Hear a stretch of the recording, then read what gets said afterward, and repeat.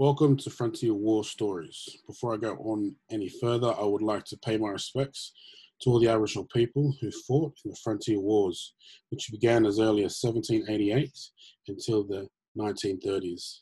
It's roughly 140 years that Aboriginal people fought, that Aboriginal people continued to fight. I would like to pay my respects to all the mobs across this beautiful continent. Each episode, I will speak with different Aboriginal and non-Aboriginal people about research, books, and oral histories which document the first 140 years of conflict and resistance. These times are the Frontier Wars, and these are our war stories. On episode 6, I speak with Angus Murray, Wiradjuri PhD candidate at the University of Newcastle. His thesis statement is on how did the tactics of Aboriginal warriors develop from pre-1788 to 1897. Thanks, Angus, brother, for coming on and having a yarn with us on the podcast as well. I got your your email from Ray Kirkhoff, who I spoke with last time on the podcast about his book, he and Frank's book, about Multuggerah, the Battle of One Tree Hill, which was an amazing conversation. I've been dying to get the book and check that out as well. But thanks, brother, for coming on and having a chat. Happy to be here, both. Thanks for inviting me on, brother. That is all good. Just before we go any further, just tell us your mob and your country, please. Yeah. So I'm Wiradjuri. I'm from Cowra, part of the Cowra community. But we also have family connections up around Brewarrina. Oh, so, yeah, same. My mum, she was born, a lot of her family was born in Garuga, but then they all got taken to Dodge City, to the missionary, to Bree, and that's pretty much home for mum and her mum. So they're all Johnsons and Scoothops from out Bree. Oh, okay. Yeah, these, my son would have been my grandfather's mother. They were Gordons. Gordon, yeah. I think we might be connected somehow along the line. But before we go further as well, shout out to Cowra and the Wiradjuri mob as well. There's very staunch warriors, that we'll mention in this conversation, but that have still sort of continued and taken up many fights for our people here in Australia as well. We're yarning about, so this podcast is based on Frontier Wars and the conflict of the first 140 years. Your PhD is roughly based around Frontier Wars and the tactics that Aboriginal people developed throughout time when fighting a new war, an alien war, which we were talking about off air. Could you tell us a bit about your studies? Yeah, absolutely. So my I don't think it's sent it through to you, but the working title at the moment is Age of the Batamar. Batamar is Wiradjuri for gun or musket. Deadly. And so it is a military. It's very much a military history from that the traditional camp of military history, but it's coming from an Indigenous perspective, and basically it's focused on the warriors in that story rather than the settlers or soldiers. They still appear, just like we appear in white accounts, but this is flipping it around. This will be blackfella focused. Awesome. Well, I guess you've only just started this year, and I'm sure under COVID-19 that sort of stuffed it up somewhat, has it? Hasn't made it easy, yeah, I'll be honest. I think there's a real, like, everyone thinks, everything's online these days, you can just get on and look at it online, but I can tell you there's very little that's been digitised, particularly on this topic. Oh, definitely, of course. We're talking about a history and accounts, that may sort of shock and horror people, but then also that sort of set the foundation for, relationships within this country as well. That people may not want to sort of, say make accessible as well. And like you just mentioned, sort of you're flipping the script on how, you want this sort of period of time to be recorded. For the most part, this this sort of history and this field that you're sort of doing at the moment has been heavily recorded over time by non-Indigenous sort of historians and writers as well. Some good, some some not doing justice to sort of our mob, or sort of their own mob as well, in terms of telling us about denying that history. Can I just get your thoughts on the importance of sort of an Aboriginal person being in sort of a very pivotal position to tell this history, but like you said, from an Aboriginal perspective? Yeah, so I think that a big part of it is that, as you say, like even just putting the history aside, just working with the sources can be hard because a lot of them are confronting. It's a difficult subject for starters, so that might put people off, say, a white researcher, because it's also, you have to look far and wide for evidence, because it's not an easy, this is not something that you can just go to the archives, or you can go through journals or letters or government reports, and we do have that, but that doesn't give you the Indigenous perspective. To get the Indigenous perspective, you have to think a bit differently about how you're going to find that evidence and use that evidence. And I don't think,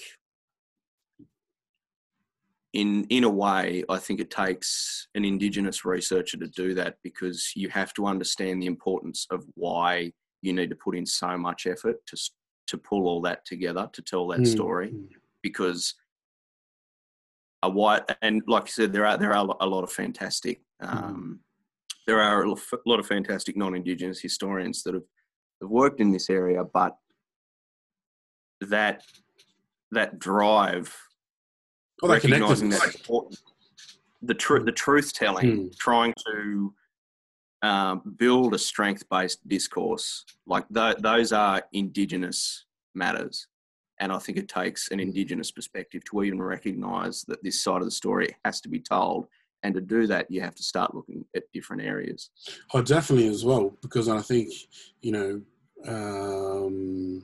of the reasons why I wanted to, sort of be a part of, recording these talks and, start this podcast was because, I want to find out more about our people and what they did, and because it makes me feel proud to know that there's hundreds if not thousands of Aboriginal people, men and women, who fought on the frontier, and then like I want to sort of put this on a platform where the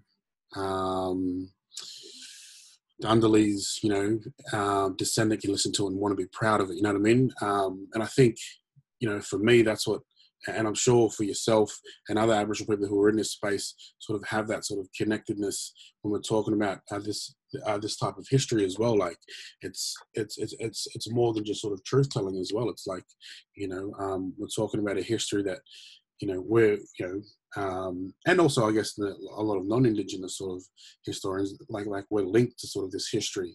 We're linked to sort of these individuals or these accounts that we're trying to talk about as well. I remember when I spoke to Callum Clayton Dixon about Surviving New England, he mentioned he just went on like this sort of like roller coaster ride when finding all of these amazing things, and then towards the end of his book he's like, oh, I knew that it's like the inevitable is going to happen. They're going to set up missions, and what I mean, his policy is going to come. He goes, I knew that was happening, but he goes, I didn't really want to get back to it as well. Do you sort of, obviously, like that's going to sort of be a massive part of your research and sort of what you're doing as well. Do you sort of have to separate? I guess it might be a silly question, but is it hard to sort of separate the emotions and your connectedness to sort of, wanting to put out the best that you can in terms of, the right type of research? It's not a silly question at all, and I think for an Indigenous researcher looking at history, that element is always there, because you know where it goes. You know that in part it's directly connected to things that still affect you or your family. You do have to remove yourself from that. I find that I have to remove myself and go into historian mode sometimes.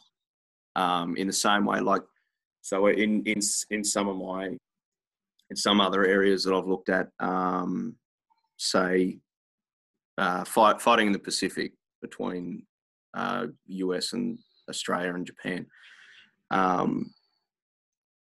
it can be a very dark theatre. There were some truly awful things that happened in that theatre, but it, particularly because I do more US, Japan, because I'm not tied to either, I can look at it and I can analyse it from a historian's perspective without, I mean, there's still sometimes you'll read an account, you have to say, all right, I'm going to get a coffee. But you definitely have to put yourself in that mindset. And I found it hard when I started, separating the Wiradjuri man from the historian. And in some ways, I don't think you can truly separate them, but I can at least compartmentalise. Yeah. I agree with Callum. I think it's a necessary part of the research, because otherwise you can't take on these stories and then let them sit on you while you're trying to do the research, because you'd never get it done. Definitely. And do you think that's how, I guess, the approach that yourself and other Aboriginal historians or researchers sort of differ from non-Indigenous people when recording, whether it's this history or any part of sort of Aboriginal and history over the last 200 years? Yeah, definitely. I mean, you can, for a non-Indigenous researcher, I'm sure reading some of the stuff is tough, and some of it just affects you because you're human. But I think particularly depending on what you're doing, like if you're doing a history on, say you're doing a history on an Australian barracks or an Australian regiment, you can go into the archives, you can go through the documentary evidence, you can do your research, you can write, and you can step away from it. But another part of this too, and I think it's an important part, is that for a lot of Indigenous research, you've got to talk to people, and that's a whole nother level of the research that you can't step out mid-interview. If you've gotten someone to open up about something that is a painful memory, but they still have it, not only do you have to make sure that you're not taking on all that burden, but that you're recording it accurately and recognizing that, you can't. It's not like a documentary evidence. You're not reading about someone that's long dead.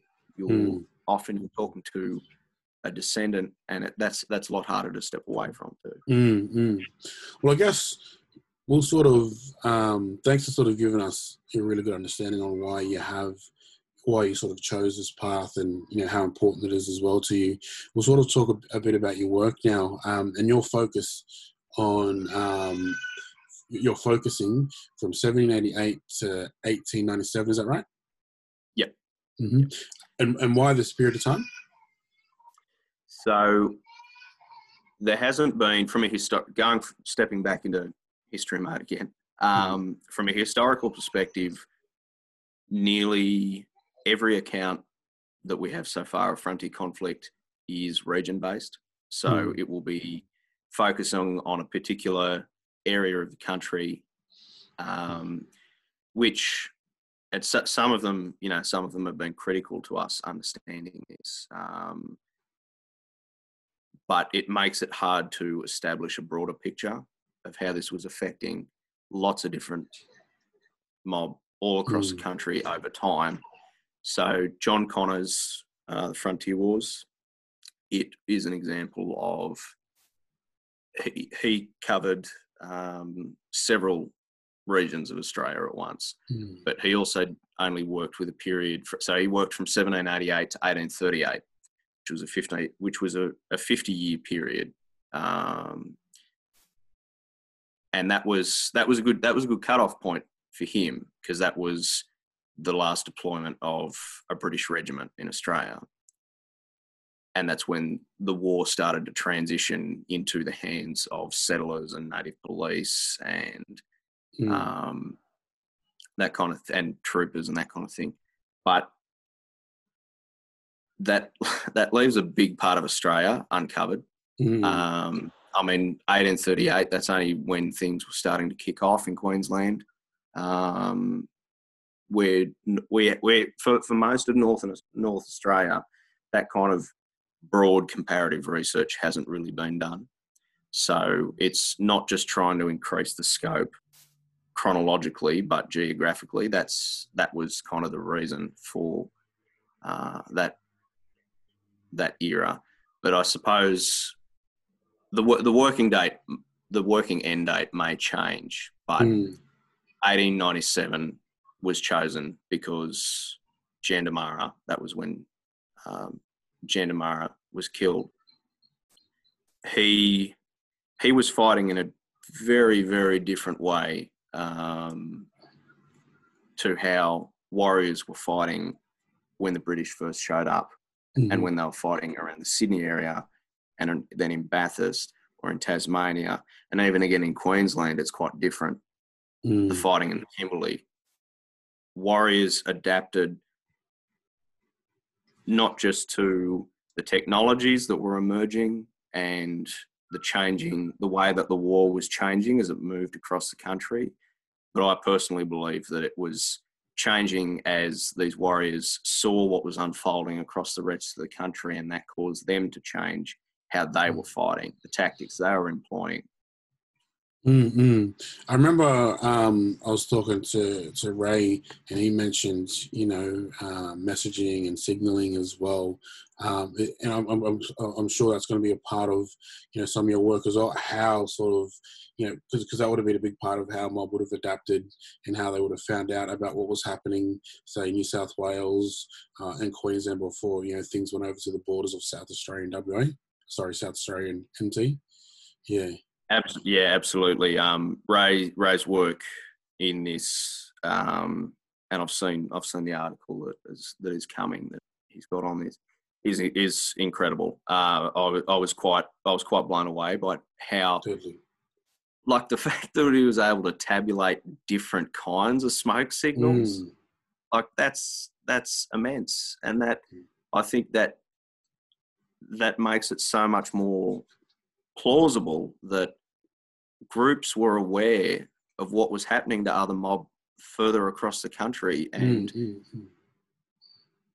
this would have had, like, it took quite a while to get from Sydney to the Kimberley, but these smoke signals don't take very long, so they would have had time to discuss this, to talk with other groups around them, and yeah, I think that kind of communication was really key for how these other groups would prepare, because I don't think, while maybe to begin with, when it was kind of restrained to the Sydney area and the Bathurst area, maybe there were mob in other parts of the country thinking, oh, they'll stop at some point. How much is enough? They'll stop at some point. But I feel at some stage the penny would have dropped that they're coming for everyone. They're coming for the whole country. We need to be doing something about this, and we've heard what they're doing. And so, yeah, I think stuff like Ray's communication work is key to supporting that kind of argument. Definitely. I remember I was speaking with some of the mob early this year from the National Museum, I think it is, down in Sydney. They were doing an exhibition not to commemorate Cook, but sort of to commemorate the resistance of Aboriginal people. And I remember I was chatting to them, and they were mentioning how the Yuin mob would do the signal fires along the coast when the Endeavour was sort of going up the east coast, and there's sort of like recorded histories of that as well. So it's like there's. And then, when I was talking to Ray, he mentioned how, sort of the Darling Downs area is pretty hilly and mountain, and lots of mountain ranges as well. So, it was possible, especially because we're talking about the Great Dividing Range, which stretches from one part of the top of Queensland, one part of the top of Australia to, practically all the way down to Victoria as well. So, you know what I mean? Like it's the best way, to sort of get this message out, and one of the most sort of, I guess, in a way, isolated but sort of rough terrains for like Europeans at the time to sort of try and get there and dismantle sort of these signalling points as well.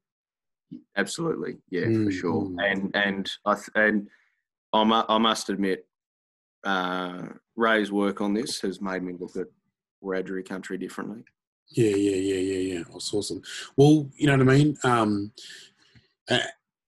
So we're talking about the development of the tactics that mob used. So could you sort of talk about what was sort of used before colonization in terms of, and I guess like in this context, in this podcast, we're talking about battle and we're talking about conflict as well. How was conflict dealt with pre-colonization with the mob?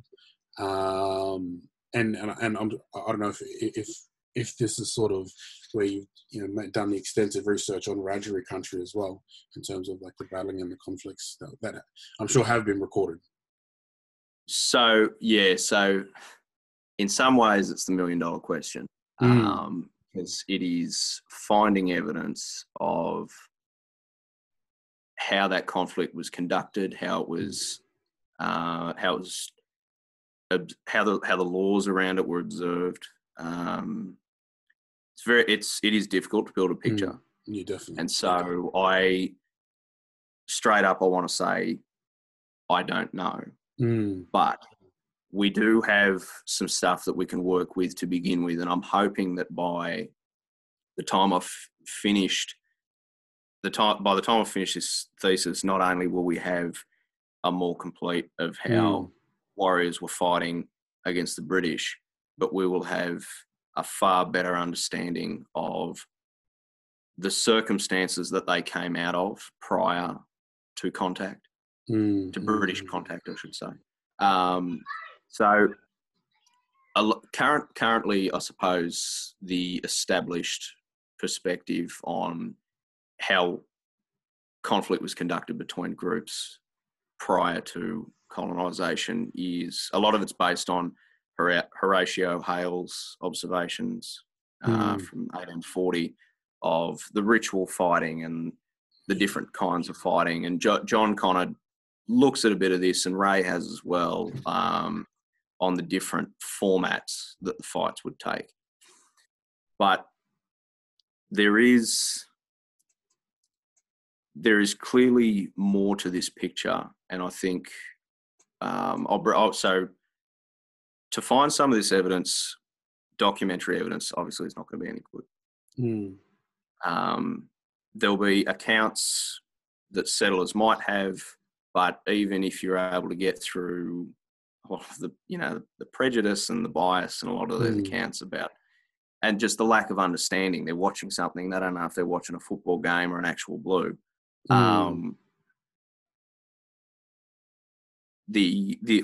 think the answer lies in different areas, such as archaeological evidence. So when I was proposing this research to University of Newcastle, I drew on a friend of mine's work, Kelly Wiltshire. She's an archaeologist, and she's done a lot with the Nurrunjeri in South Australia. And in her PhD, she cites the local knowledge which describes a great battle around a pink lake in South Australia.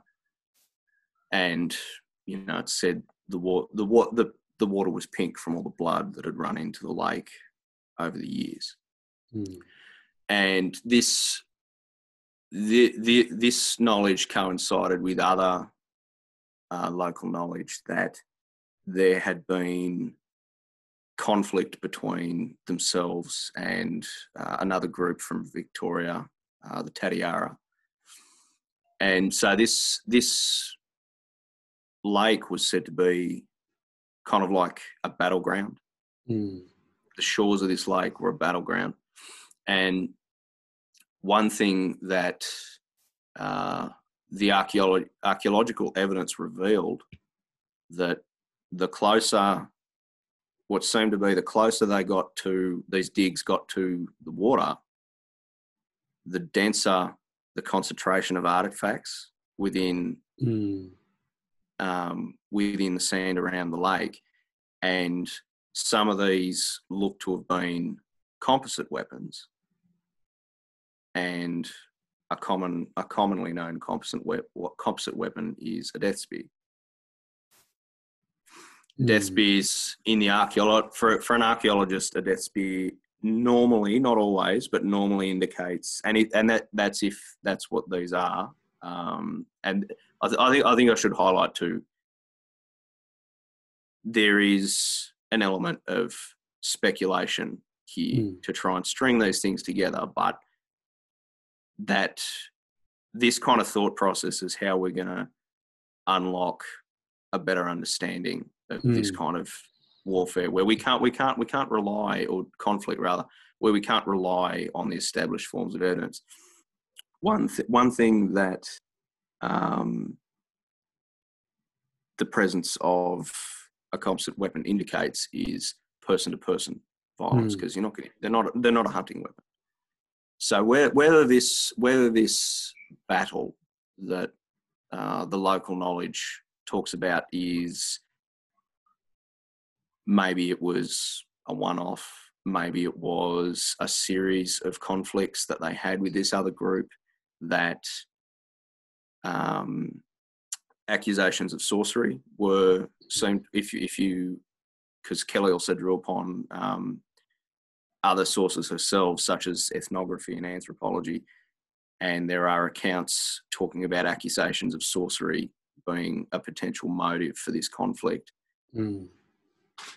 This is all, so stepping back from that kind of picture, like, this is just so different to fighting settlers in hills with even different weapons, because I personally think that if you're, because there's plenty of accounts that talk about the fact that a settler was speared. There's one from 1905, for example. There's a drover that's speared going from Western Australia to South Australia, and the account specifically mentions, gee, it was lucky it wasn't a barbed weapon.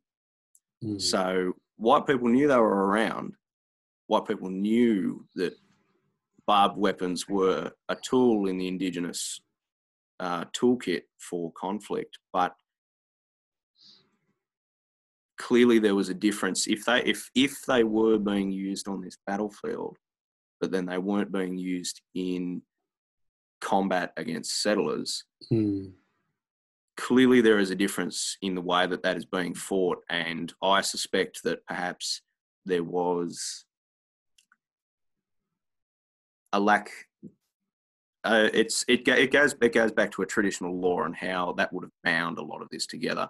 For that kind of, like, a barbed or I'll say a barbed spear. It's archaeologists will probably fleece me for describing it like that, but it's just for the sake of getting the general point.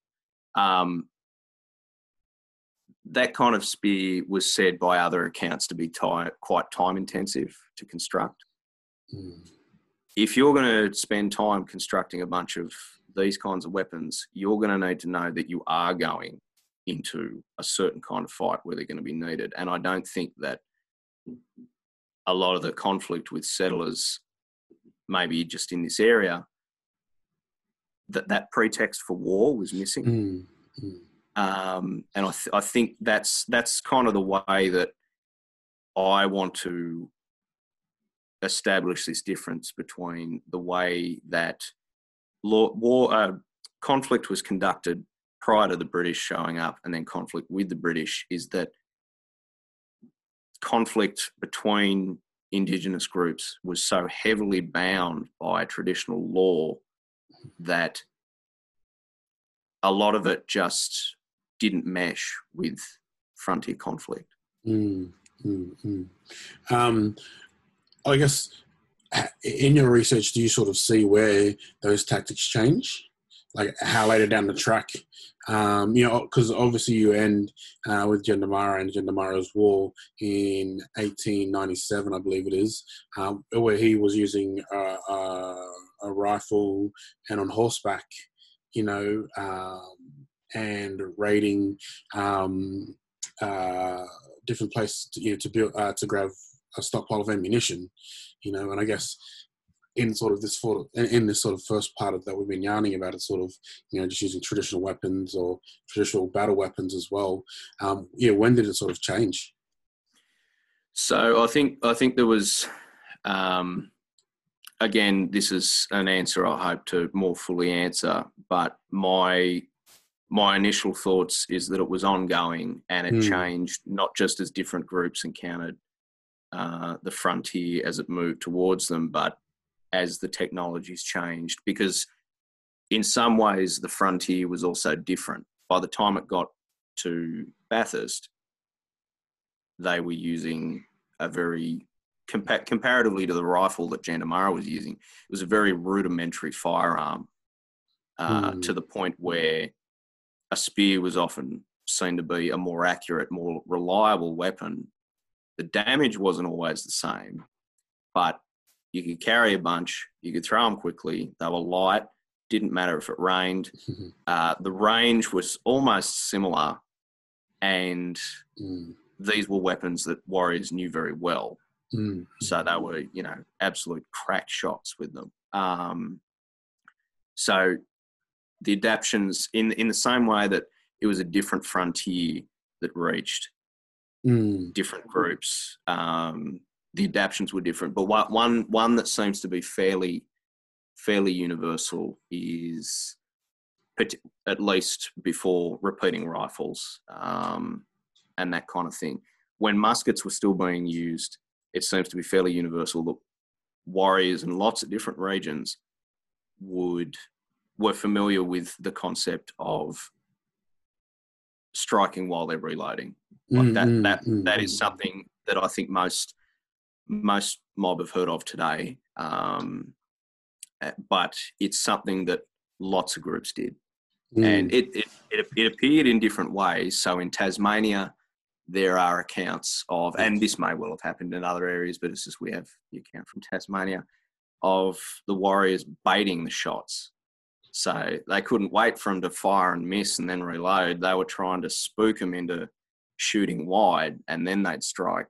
So then they'd taunt them in English, But another tactic that is quite different comes from up near Brisbane, actually, is the way that warriors adapted to fortified huts out on the frontier. And this is something that still, even getting people to talk about fortifications on the frontier is difficult. Ray and I have talked about this. And just for the sake of the listeners and myself as well, could you tell us a bit about that? So generally we're talking a wooden structure, and generally we're talking a multi-purpose building. So there's not British weren't erecting palisades and fortifications out in the middle of nowhere. They were, or forts rather. They were the settlers. A lot of settlers would build their huts with gun ports in them, because that was an easy way. That was an easy place to retreat and defend from. And this account that I've got, it's from 1851, up around southern Queensland. The article specifically mentions that this is what a lot of huts were built with. And it specifically states these huts were built with a gun port or a gun loop, or there's lots of that. This is another part. The language changes, so it can be hard to find evidence for them. But these huts were built with a slit that you could stick a rifle through to resist the assaults of warriors. That is what the article describes. And one of the tactics that, these were in different parts.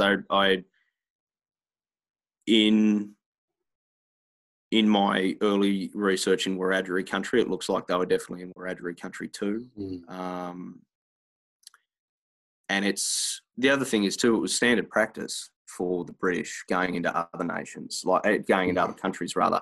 They did it in Africa, they did it in India, they did it in North America. They built fortifications. Settlers would knock 4 walls together because it was an easy way to defend a certain area. I don't think there's any. I think it's so plausible, and it's more plausible that it was employed in Australia, because that was just what the British were doing. But getting back to how warriors adapted to that, this account. Now, I will say a lot of the count, there's a lot of these other British accounts, they love to G up how many warriors they were fighting and how brave they were. You know, those showers of spears that they were running through to save a baby and all this kind of stuff. But what you can get from the account is that it was obvious that warriors in that area, because they complain about it in the account, that this settler runs to his hut and sets up in his hut, you know, with all his guns on the table, and he's ready to shoot out the holes. And then he talks about the difficulty that warriors in the area had learned that if you rushed the hut and blocked the ports, you couldn't stick a gun at it, and then you could set fire to the roof very easily. And so this particular account ended up being what sounds like another Indigenous victory, because while they didn't kill him, and they didn't kill the person that's said to rescue him, they took so many cattle that they were pleased that they got 150 head back. Eventually, you know, an expedition was put together to go and get the cattle that had been taken.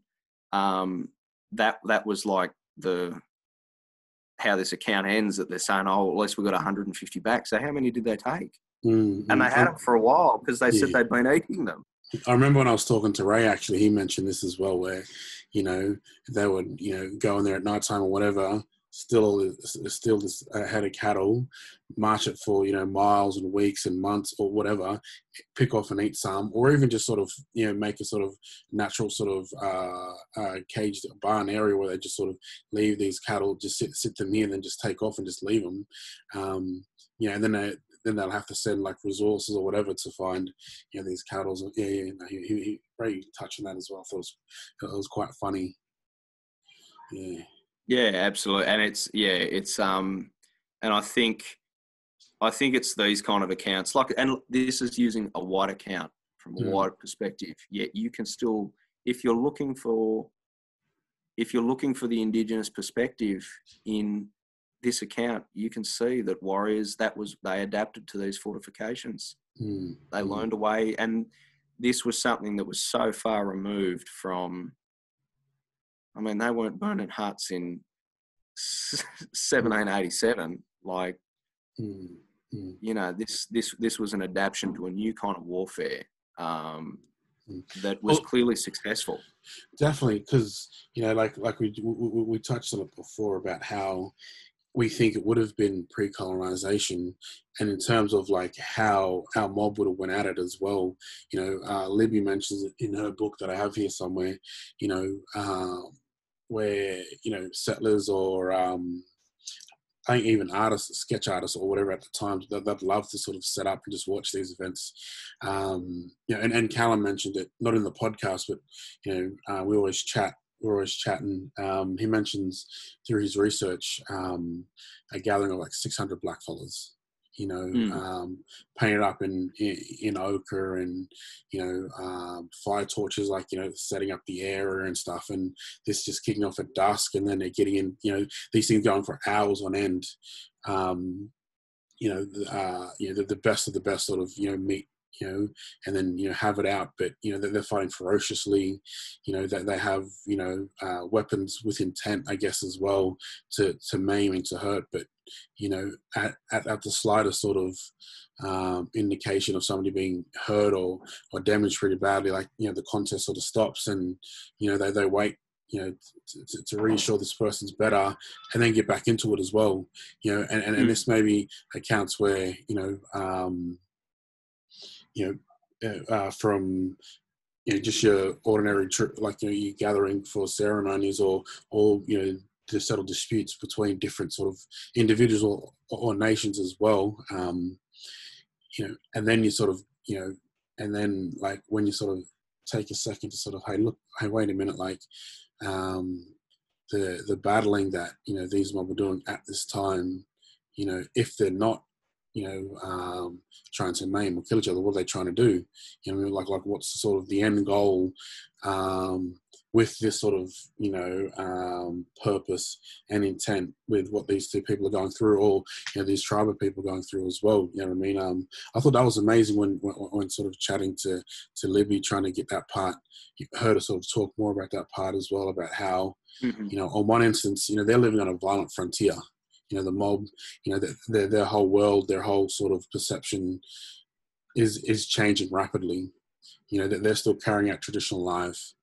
In one instance, they're, in sort of, they're in ceremony or whatever, and they're in battle mode with another mob, but then, that may change, and they may have to sort of, go down, the river or over the mountain to sort of defend, their mob, but sort of their tactics within sort of how they have conflict with their own mob or with neighboring tribes is sort of how they'll sort of battle and fight, these settlers as well. Like in an early count, and you mentioned off air as well, how, and other people I've spoken to, in these earlier sort of accounts, they would just want to clear the land of these settlers and of their cattle as well, and that maybe may, hurt them to an extent where, they're strong enough to get away.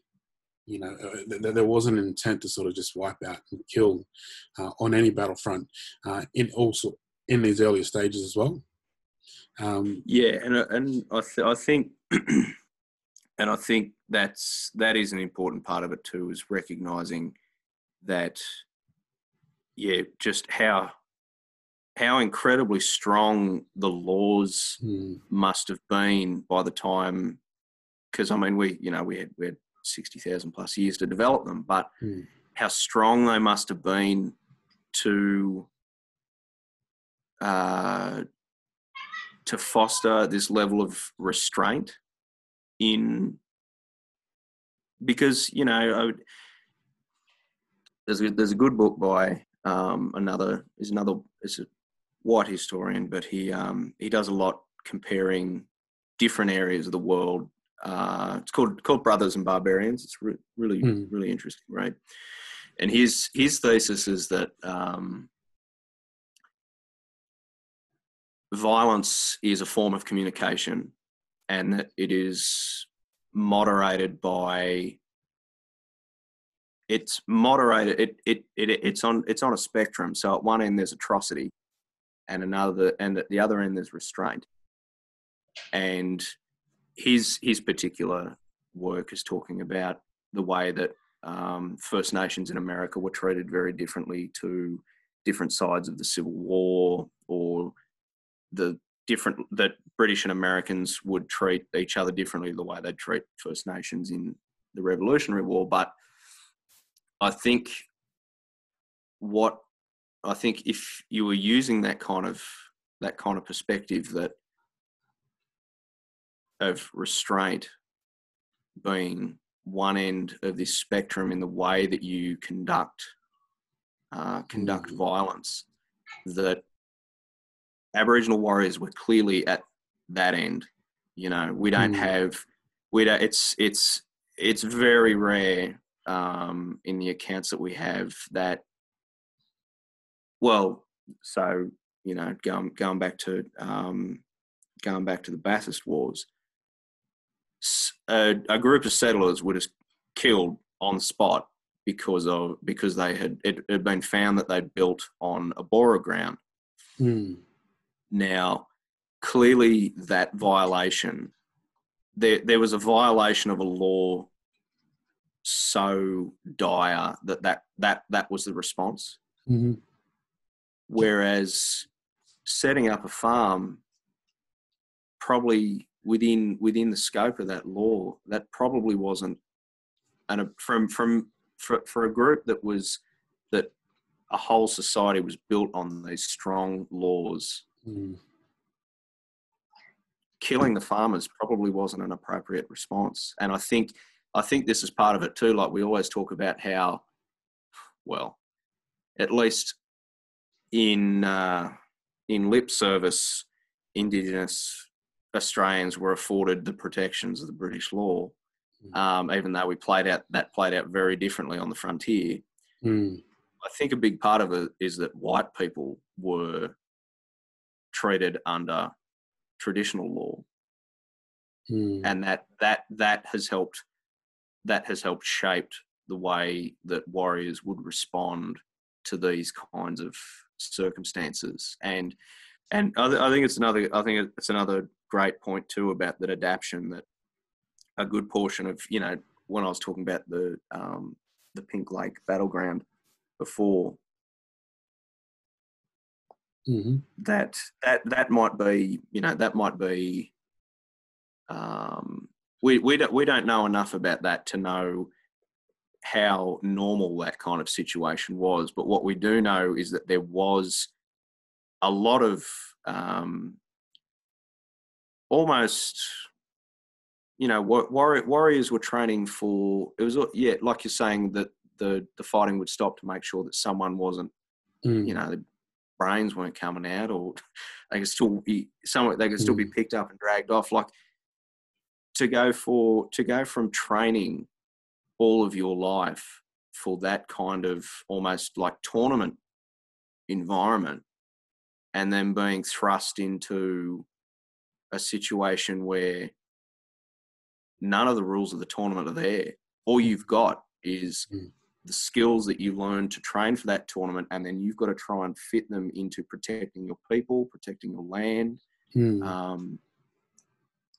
Like, it's that level of adaptation is just incredible, and I think it really, really highlights the brilliance of Indigenous warriors, that they could adapt to something so completely different. For sure, you know, and I remember when I spoke to Libby, she mentioned how in the case of Dundalli, he wouldn't retaliate or do anything unless it was on his country, unless it, you know, directly affected him or his mob. And when it did, you know, he would, you know, burn down crops or kill cattle, you know, herd them off his country, send them, you know, another way.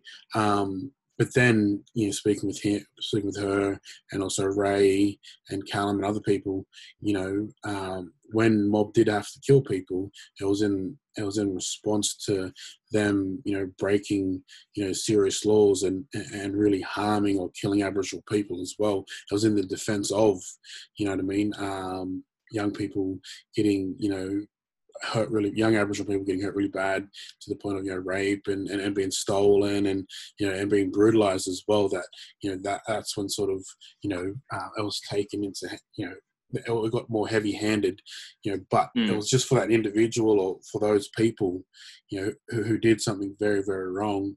You know, like there was a clear distinction between, you know, like if you've done something really, really wrong within, you know, this Aboriginal society, you know, whether you're not Aboriginal, but if it affects us, you know, like we'll, you know what I mean, you'll be punished appropriately to, Aboriginal law. Yeah. Yeah, which I find within itself is amazing as well. That from what Libby could find, Dundalli made a very, very good example and distinction between, what I mean, like you'll be paid back for what you've done under Aboriginal law, but then also when I go to war, or like when I'm having other battle tactics, I'll still stick firmly to my traditions, and won't necessarily go out and heinously kill individuals as well. Yeah, and I think that's a big part of trying to understand the why and the how of Aboriginal warriors fighting, is to understand all of the things that made up the rest of their life. So, this military history, while you can take something like the Frontier Wars and stick totally to the battlefield or to the soldiers involved and that kind of thing, it doesn't exist in a bubble. Though the threads of someone's life, they all cross. If they go into a battle, all of the threads that make up their life, they go into that battle too. The political, the social, the religious, law, even the Aboriginal concept of economy, like all of these things cross over in the individual when they're fighting, and this is part of where I'm going with my thesis too, as far as methodology. It's a military cultural perspective, so it's not just looking at the military; it's looking at how all of the aspects of Indigenous society affected the individual fighting in these battles, because they were bound by law. That seems very clear. And like you mentioned it before when you spoke about your friend who's an archaeologist and does some stuff with some mob in South Australia, a thesis. The battlefront where our mob met as well was a very significant place. So the environment that these events happened in, happened, for 60,000 years before, and then you look at how sort of, it adapted and changed over time, where, 100 or whatever years later, Gendamara is chasing some settlers down on horseback, or, Multigra is using big boulders to roll down a hill to sort of, block the main road for, these settlers and coppers not to get through, to get, to continue to hunt them. Like, when it was in a, like these were sort of, besides, I guess, the Gendamara case, but, like these are really controlled spaces that Aboriginal people really traversed and used the land to its best ability. Yeah, no, 100%, and I think that's a really important point about the battlefield, for lack of a better word, along the Pink Lake, is that even if this was a fight, even if the conflicts that occurred in this area were, say, not subject to the same rules that you might have in a regular conflict, there was still an established place. It was like, it's like, European nations in Napoleonic era meeting in a set place to fight. You've got a space away from everything else that is predetermined. This is where the battlefield is where we are going to settle this, and that, these,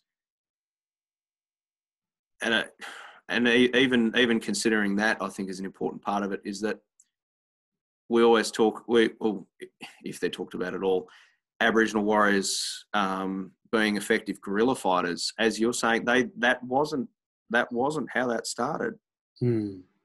This is that's not the kind of fighting that they were likely doing. There were clearly set areas where you would fight, and that's not how a guerrilla fighter fights. That's an adaptation. That is an adaptation. And then also, like, these sort of designated areas where these events happened and took place, there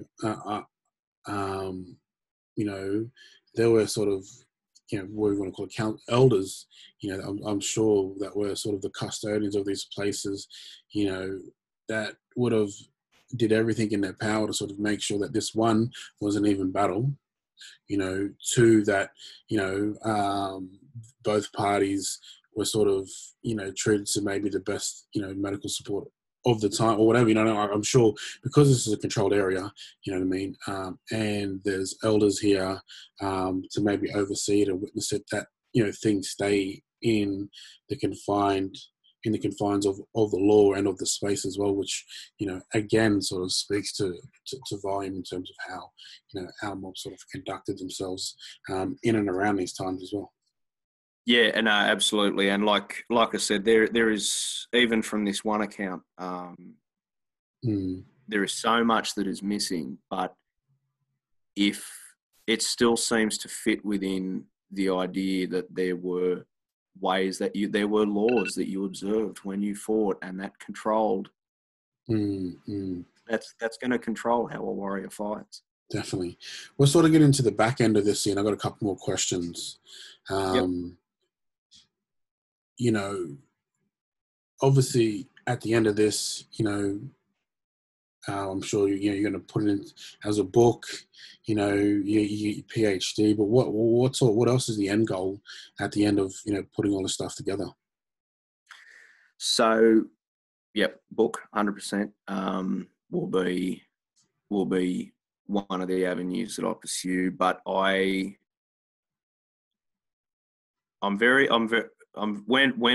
I started this, the book will be for the part that's challenging some of this theoretical stuff. It's challenging the stuff that's in the academic sphere. It's got spear on the brain. This challenging stuff in the academic sphere, challenging at a theoretical level the way a lot of this history is done. But to be perfectly blunt, a $50 university press book is not much good to a 10-year-old kid still living on a mission. Yeah, like that is not an effective means of getting them. So I always took it for granted, and I thought every Aboriginal kid had this growing up. Dad would always tell me stories about Windruin and about our warrior ancestors and the way they led troopers all over Bathurst and they couldn't catch them, and that was always a source of pride for me. And even my grandfather wrote a song called Windruin, which growing up, I just assumed that at least other Wiradjuri kids had that, but then I've met a lot of Wiradjuri kids that haven't heard of Windruin. And that's not to say that there was only Windruin too, and that's what I'm hoping that will come out of this, is the discovery of other warriors that we haven't heard of yet in other areas where,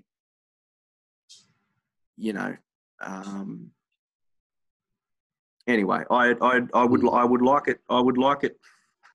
It's funny. One of the ideas that I was quite keen on when I was finished was a podcast. Yeah, cool. Yeah. I think it's a very effective medium for reaching blackfellas who can get a lot of strength from the memory of their warrior ancestors, from the resilience that they showed, from the often hard decisions that they had to make. Again, not to harp on about Windruin, but when he chose peace at the end of to end the Bathurst Wars. That in itself, like, that was a hell of a decision.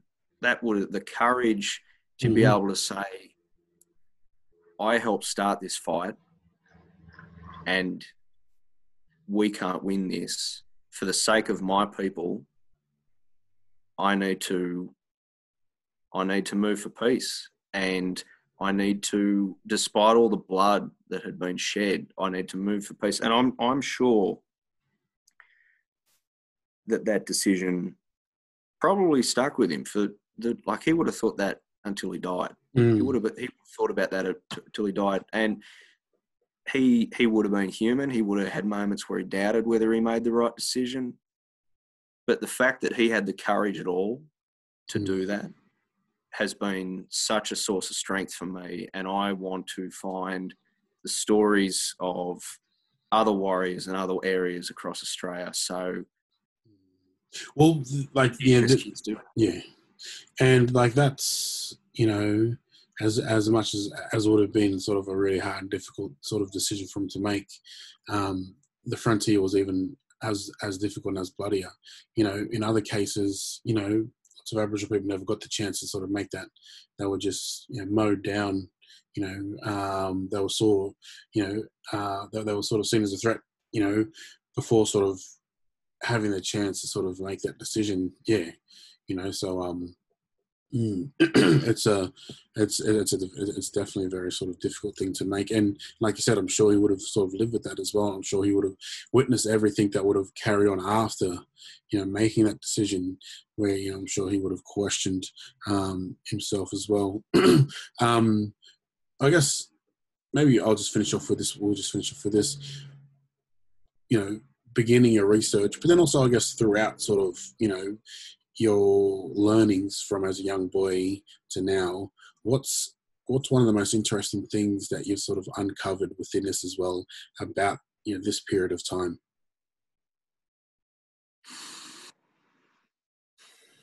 Where you just sort of left there in awe, thinking like, oh, this is something that sort of maybe moved me to sort of continue to work in this field, or, sort of made you feel awesome and proud about, being a Wiradjuri and being a blackfella. And yeah, I think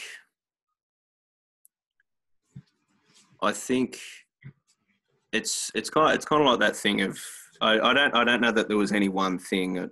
Generally, these things tend to happen with lots of small things. So when I started looking at this as a potential topic, that was when I stumbled on the account of, the warriors blocking the gun ports on the Hutt, and then talking to Kelly about her work in South Australia and that kind of thing. All of that kind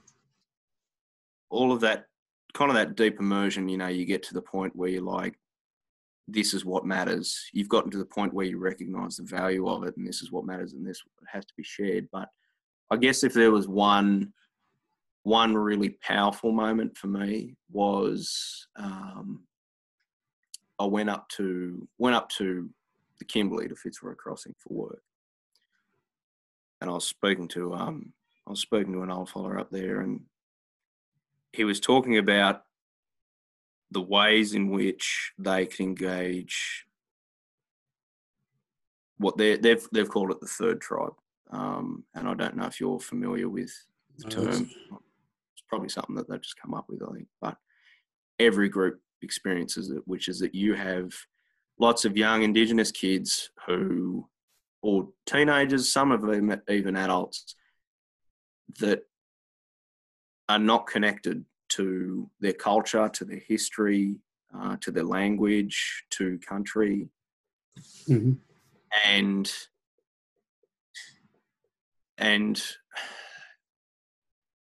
that might be, they might want to connect. They might not be able to connect. They might not a big part of it is not knowing who to ask, not knowing where to go. Where do you find, how do you reconnect? But this old fella said, regardless of what level of the connection that you're at and that kind of thing. You're a warrior, and all these other Indigenous kids, they're warriors too. It's a different kind of. We're working with a different kind of landscape.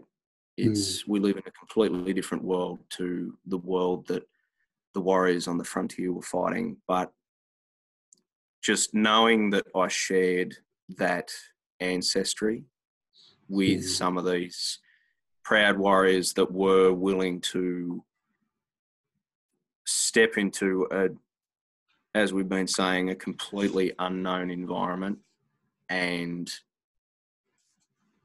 not just adapt to it, but have the courage to step into it and to adapt to it and to fight in it and be prepared to die in it. That has been such a reservoir of strength that even doing this, when the reading can get a bit too much or the stories that I'm hearing get a bit too much, I think my ancestors went through a lot worse. I reckon I can do this for their sake, so their memory is lost. That's awesome, brother. And just really quickly, just to finish it off, this is episode 6 of Frontier War Stories. My guest is Angus Murray, PhD candidate at the University of Newcastle. His thesis,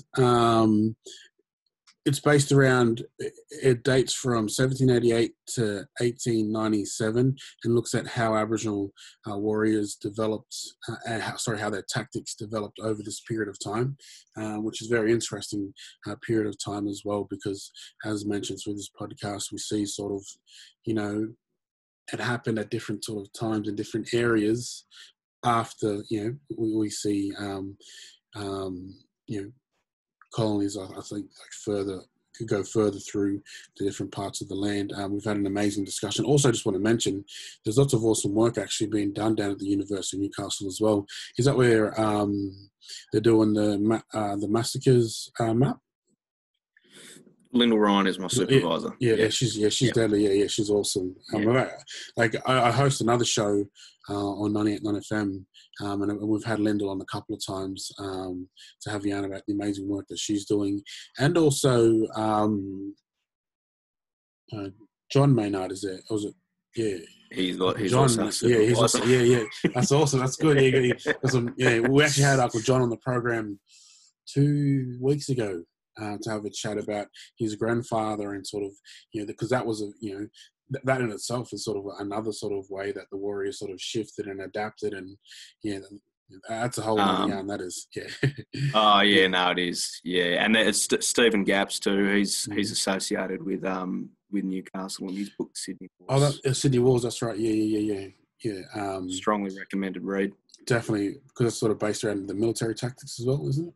He does. So his is very much a wide account of the Sydney settlement. But one of the things that I love is that you can always feel the Indigenous presence, even though it is white history. You feel like you're reading a history that's set on Indigenous land, and you feel that Indigenous presence within the book. So awesome. Definitely. Well, just thanks, brother, for coming on and having this yarn with us. It means a lot to sort of continue this discussion, but then also have other mob who are in this sort of field, really doing the hard yards in terms of getting down and going through these archives and these articles. And like you just mentioned, it may in some instances be very disheartening. Because there is sort of that, it's like the inevitable that happens, like we're a result of the inevitable that has happened, the policies that have happened, but then also we are a result, like you mentioned, of, people like Windradine and Dundalli and Pemaway as well. So, definitely thank you for coming on, brother. Very, very happy to be here. Thank you for having me, Bo. Much appreciated, brother.